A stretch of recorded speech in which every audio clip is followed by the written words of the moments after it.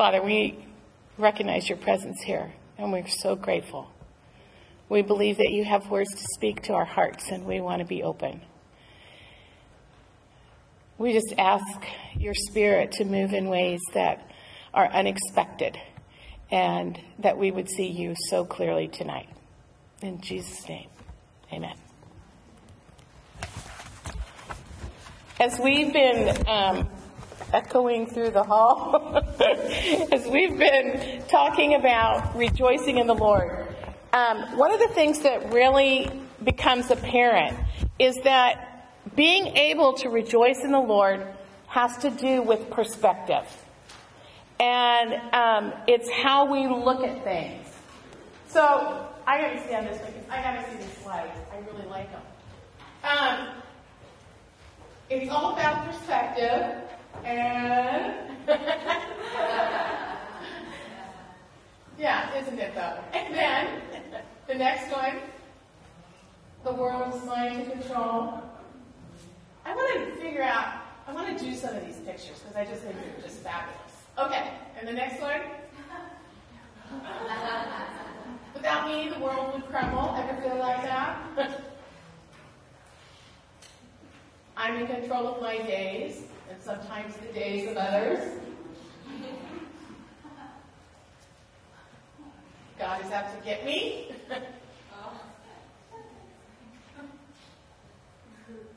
Man, sometimes we do feel this way. The burdens of life are too much for me to bear. True love is just an illusion.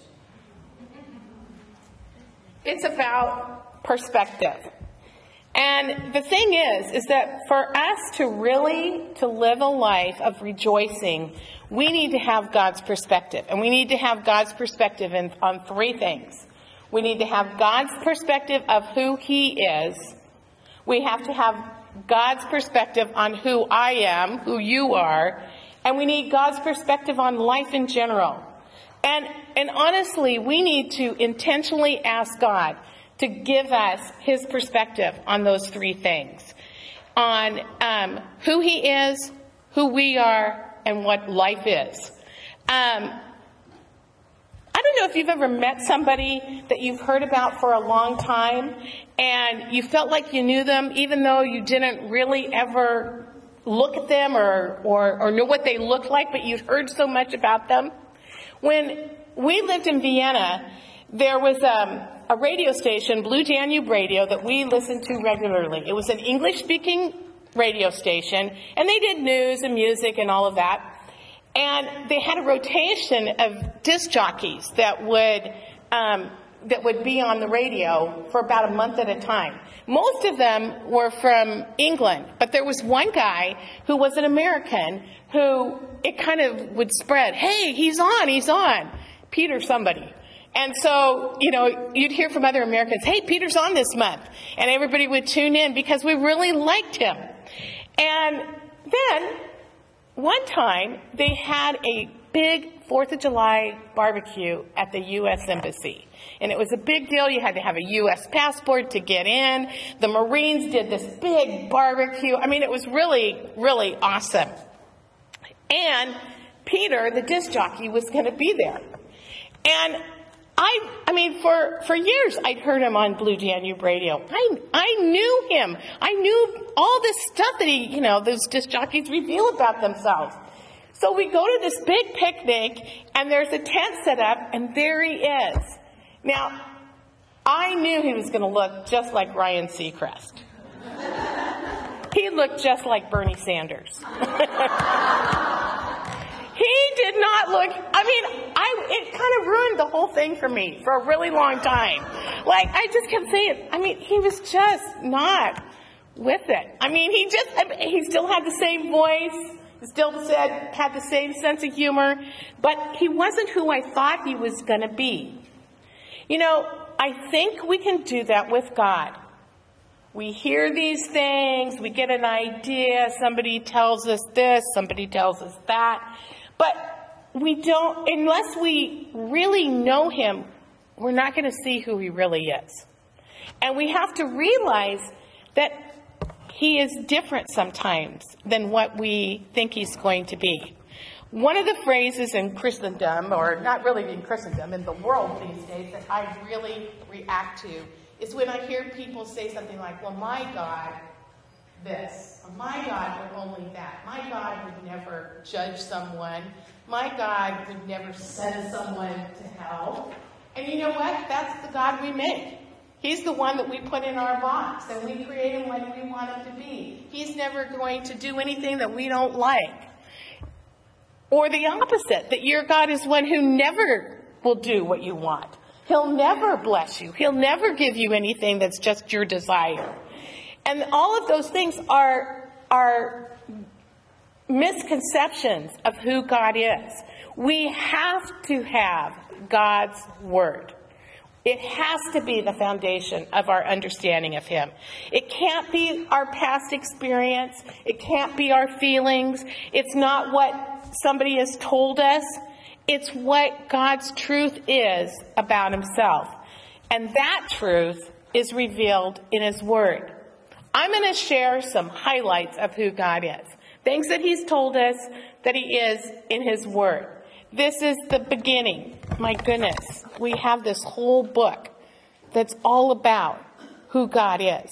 So there's no way that I can list all of the things that we can know about God. But there are some things that I'm going to speak about tonight. We know from 1 John 4:16 that God is love. God is not just loving. He is love. That's his essence. That's who he is. He's the creator of each of us. And he's put his personal stamp on each one of us. Psalm 139:13 talks about he knit us in our mother's womb. He knows exactly what we are made of. He made us the way he wanted us to be made. God is approachable. You know, you think about the fact that he's love, that he's the creator, and that he's also approachable.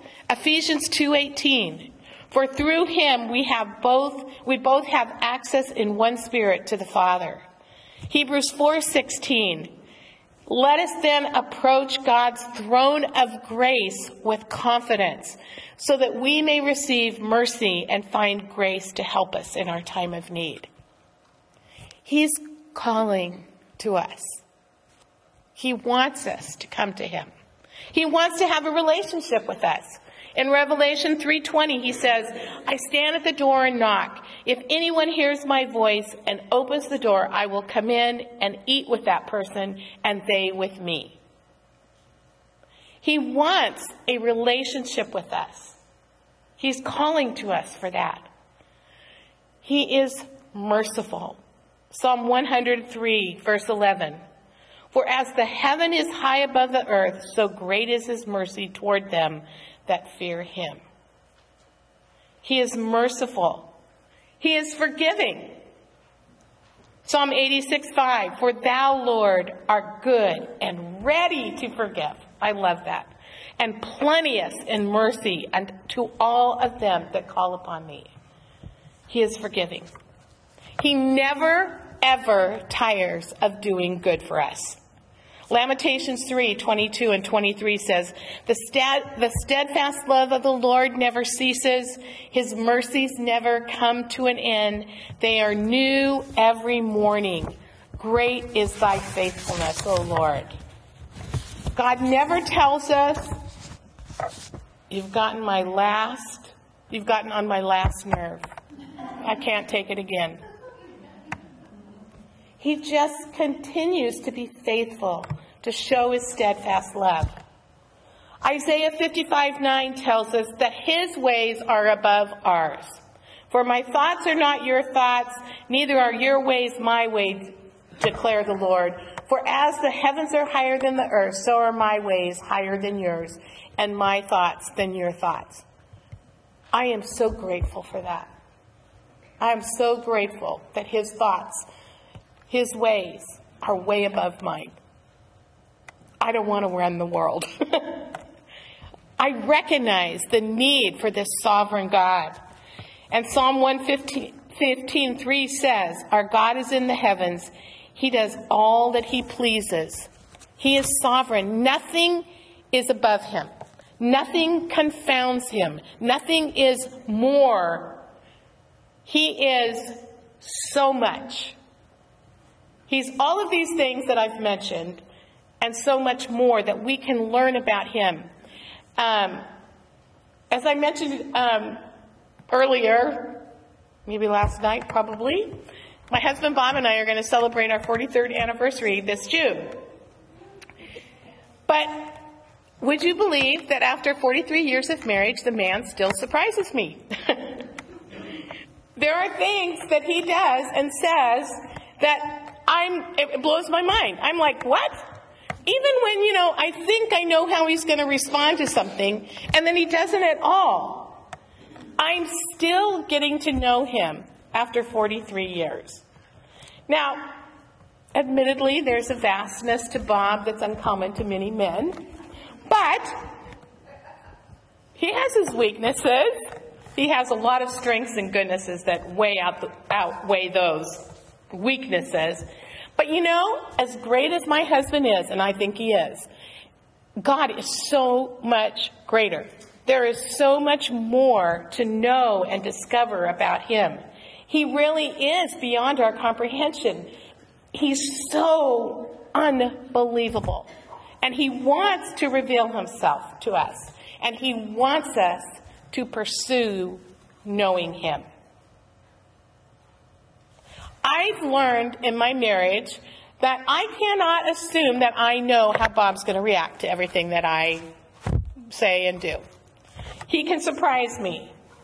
And I haven't got him all figured out. And I certainly do not have God all figured out. And I want my pursuit to be a loving pursuit of God. That my goal is to know him better and more.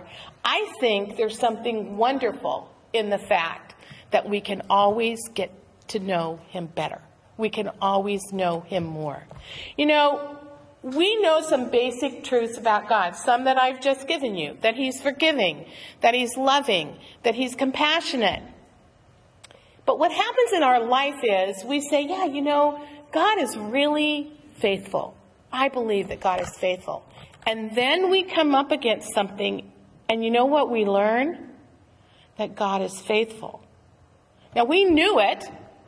We might have even told other people, God is faithful.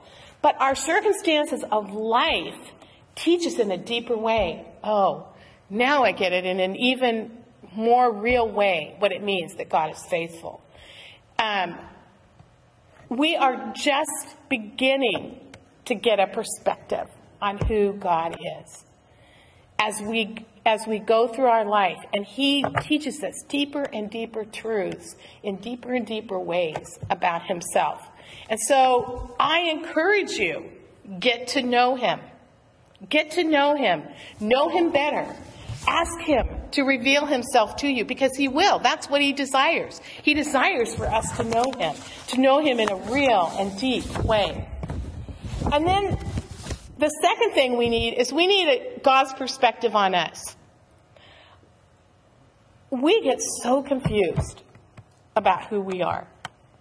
We get so screwed up with those bad thoughts that we have about ourselves that we even forget that we're loved, that someone gave his only begotten Son for us, that we are chosen, that we are a treasured possession of God.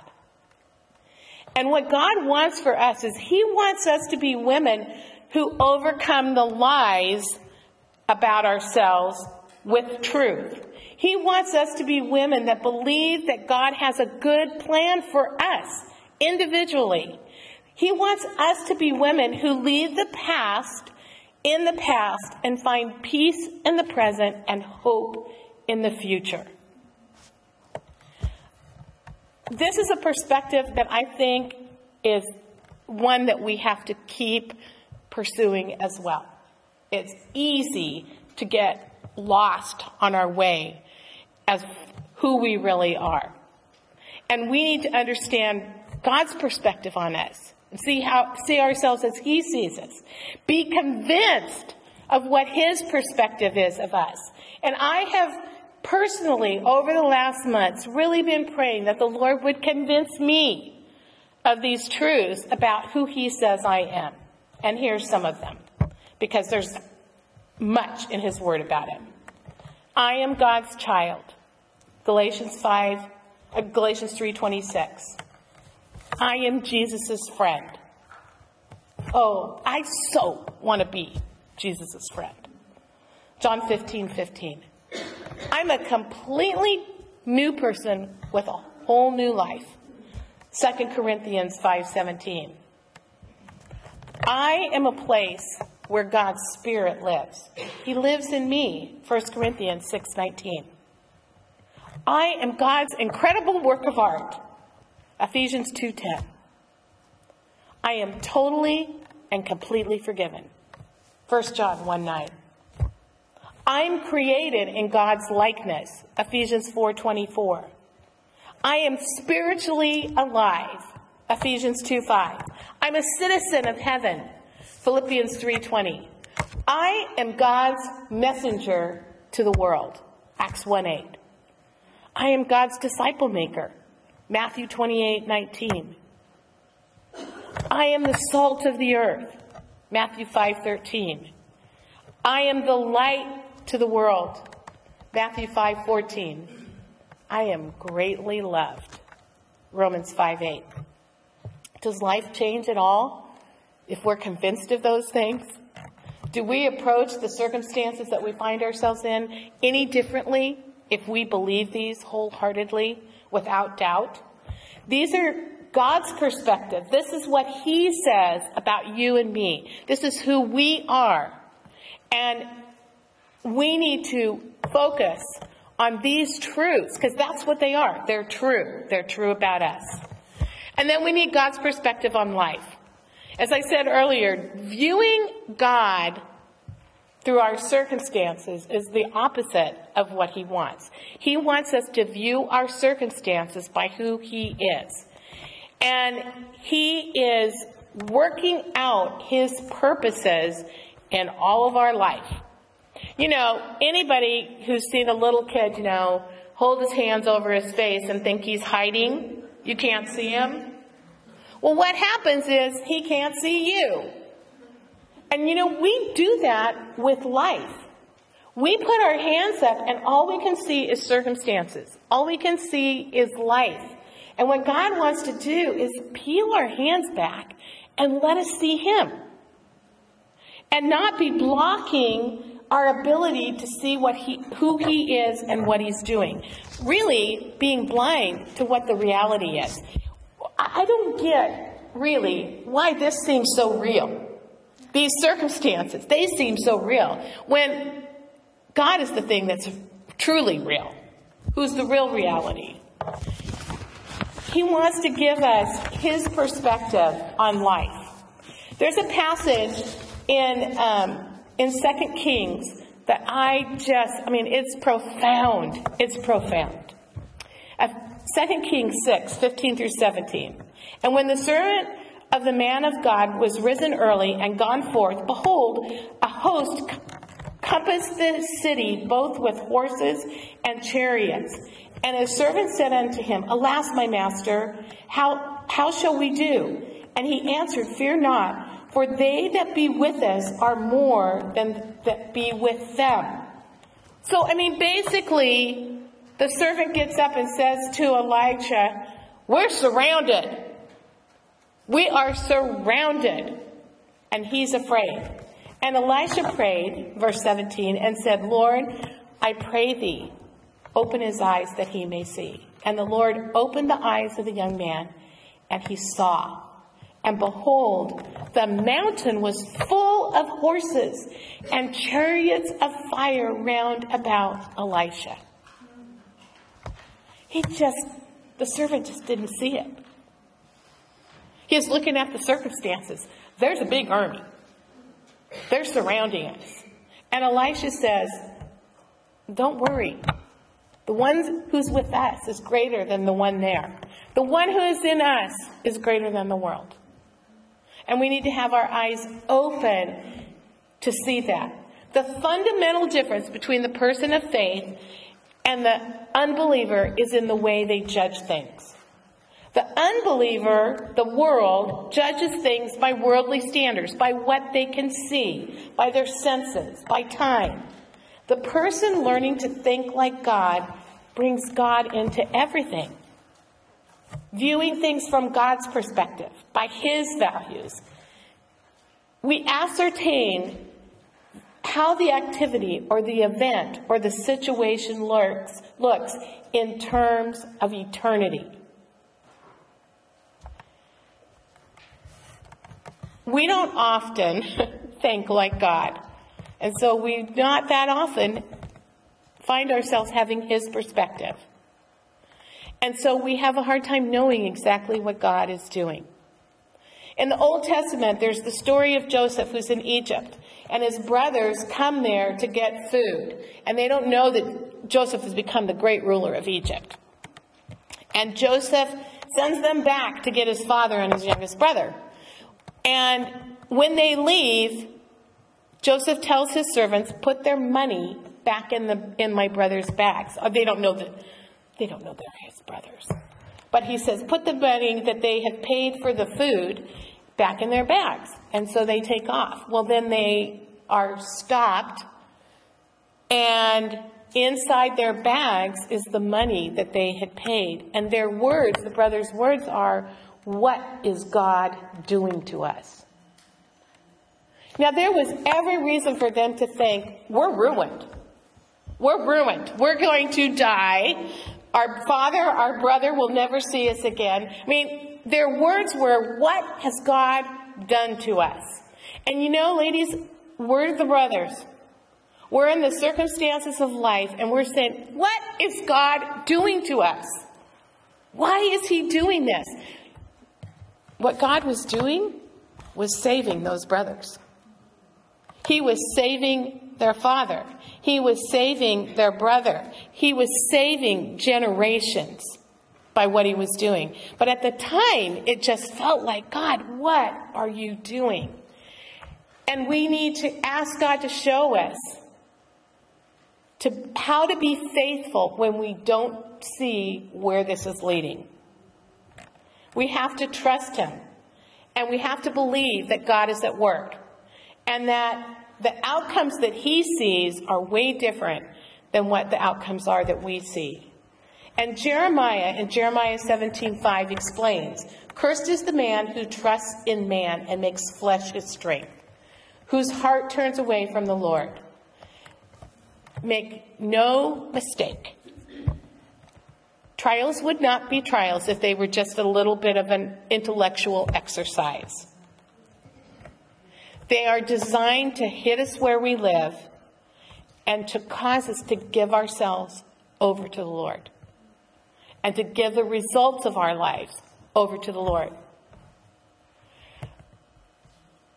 I have this feeling with my husband that if I could just explain it enough, he would agree with me.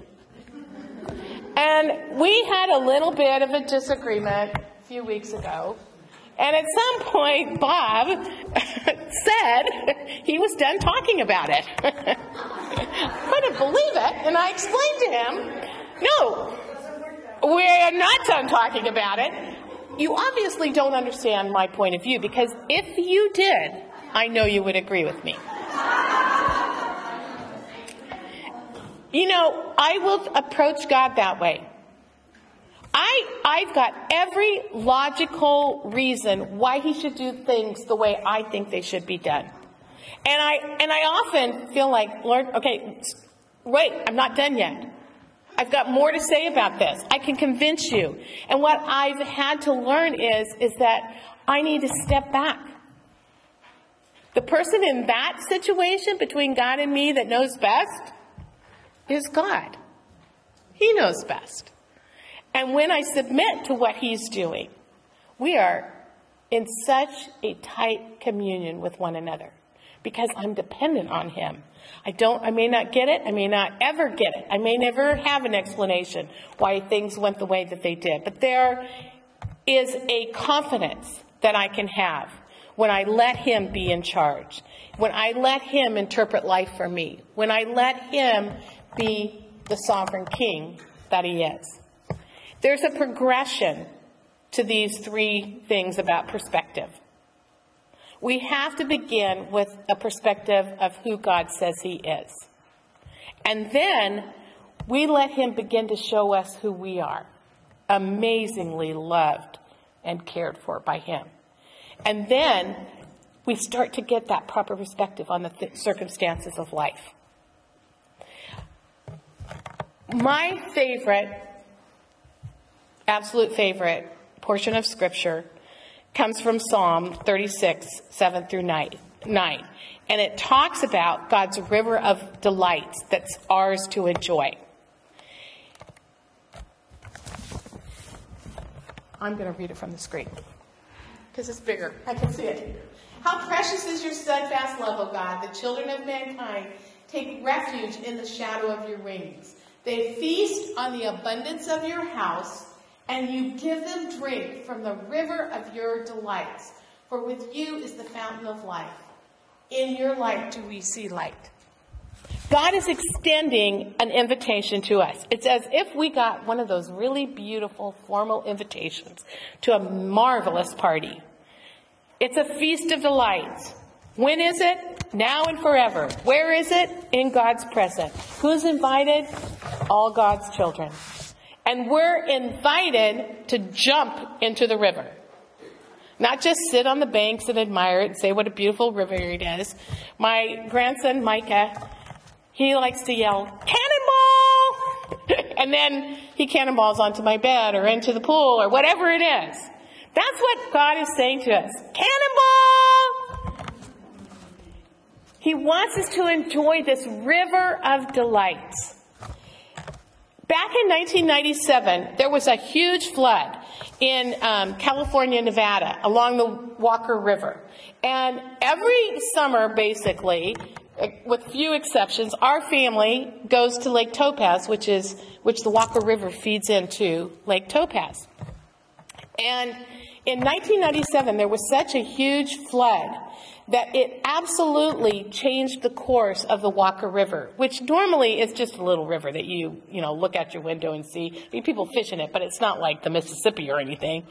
But it had so much water in it, and it flooded Reno, it flooded Lake Topaz. It changed the course of the river to the extent that the roads had to be rebuilt. I mean, it was a big, big flood.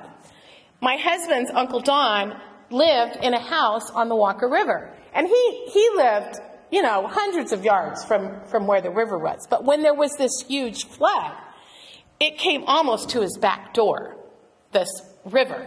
And he told us about sitting there and watching washing machines floating by and cars floating by and travel trailers floating by. Stuff. There was just stuff floating by. That's not the river of delights. It's not stuff. He's not telling us, come to my river. I've got a bunch of stuff for you. He gives us from his abundance. And it's a river of delights, a place that he wants us to enjoy. They feast on the abundance of your house, and you give them drink from the river of your delights. Answers to all your needs. That we realize there's no limit to his love, that it's steadfast, that we're his children and we can find refuge in him. There's abundance for us to feast on, with every need met in him. God is the one who gives us this drink. We don't have to manufacture it. We don't have to give him a recipe that would work for us. We don't have to worry about how to do this or how to manipulate it. With God, we find the source of our soul's peace, our soul's joy, our soul's hope. He gives us his light that dispels the darkness. He gives us peace and comfort, hope, joy, confidence, growth, love, sustenance for our soul, purpose. It's a banquet beyond any banquet. No comparison. No shortages. Nothing runs out.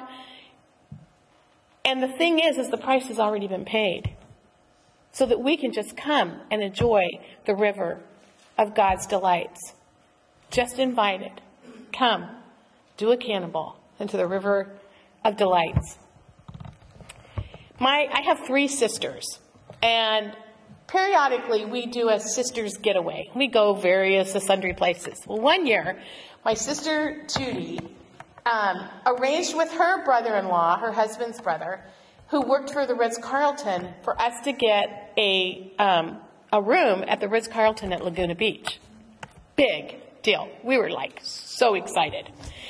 And so as our usual routine, it was sort of like the Beverly Hillbillies go to the Ritz.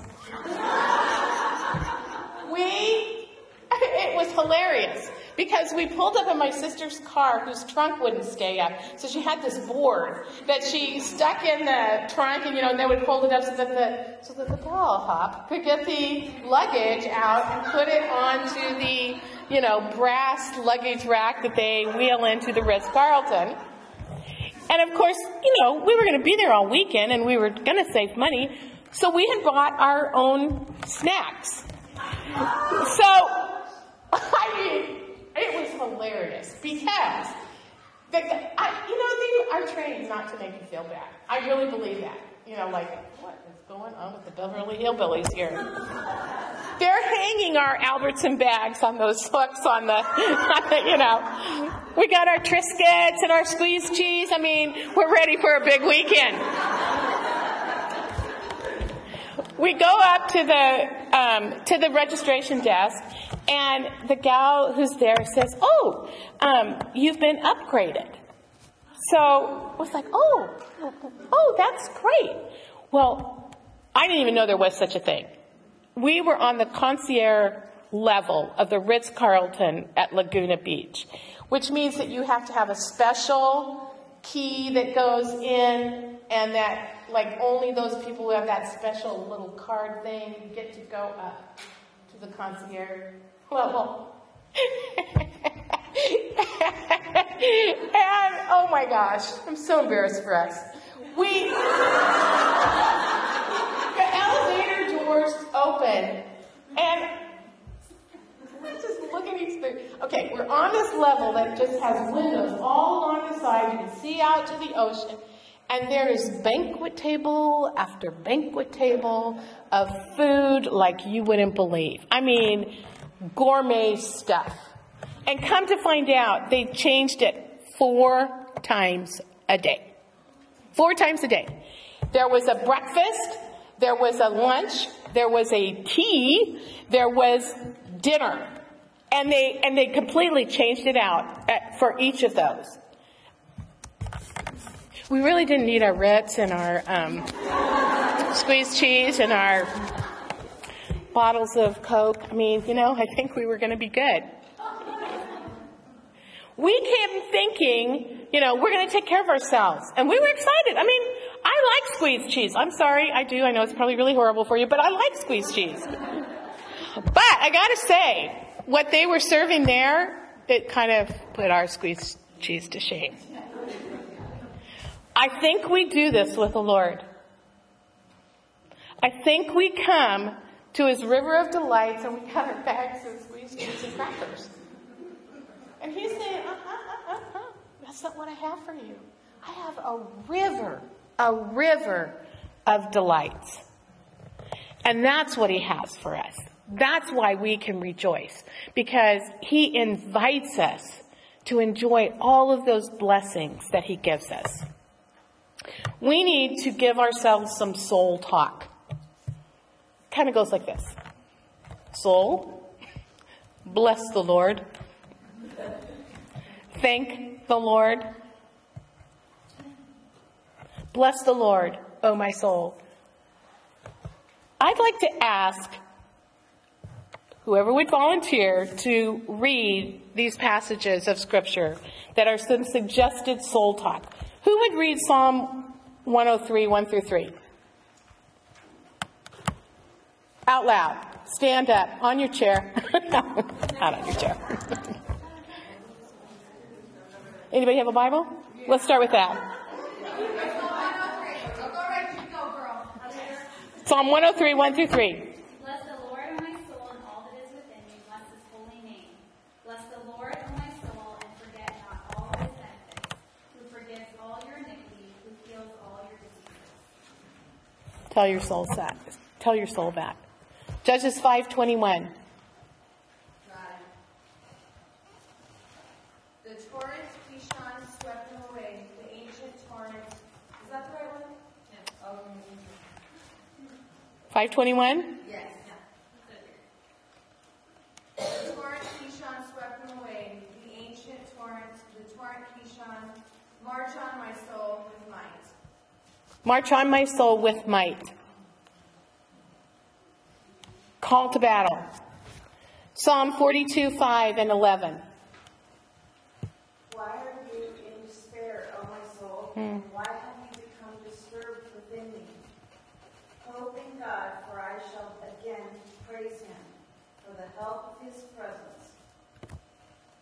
Why are you in despair, O my soul? And why have you become disturbed within me? Hope in God, for I shall yet praise him, and the help of my countenance and my God. Awesome. And Psalm 116, 7.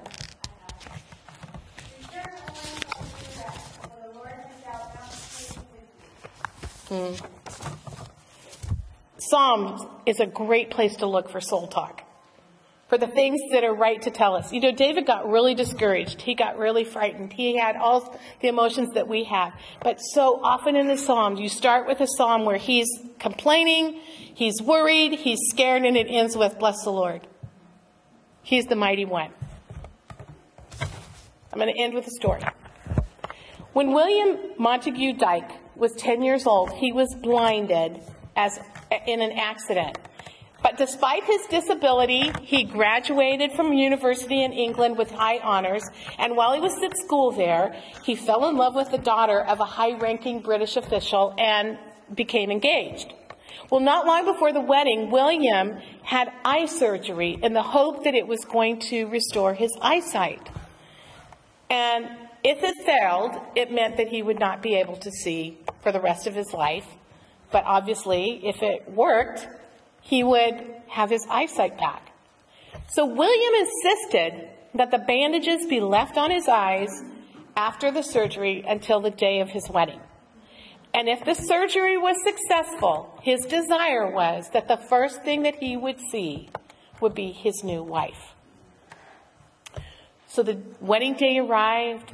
There were guests that filled the church. They included royalty and cabinet members and distinguished men and women of society, all assembled to watch the exchange of vows.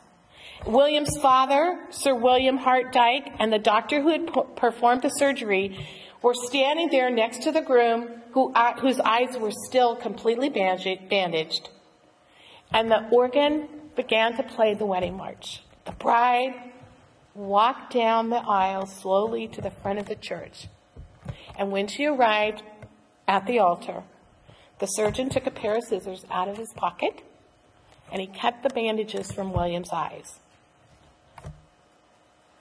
Tension filled the room. The congregation of witnesses held their breath as they waited to find out if William could see the woman standing before him. And as he stood face to face with his bride-to-be, William's words were echoing throughout the cathedral. "You are more beautiful than I ever imagined." You know, one day the bandages are really going to be coming off of our eyes. We're going to stand face to face with Jesus. And I believe we're going to say, "Oh, dear Lord Jesus, you are more beautiful than I ever imagined."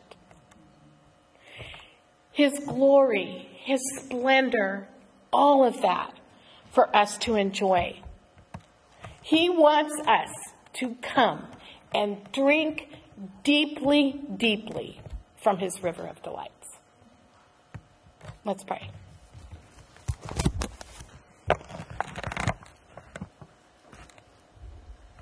Father, we are aware of all that is so good that we have to look forward to. And yet we also know that you bring us to that river of delights each day, that you want us to drink, that you want us to be satisfied with knowing you, with understanding who you are. Lord, I pray for each one of us that we would just have new eyes, that we would see you more clearly, that you would reveal yourselves to us in ways that we can't imagine. And Lord, we know you are more beautiful than we can even imagine. In Jesus' name, amen.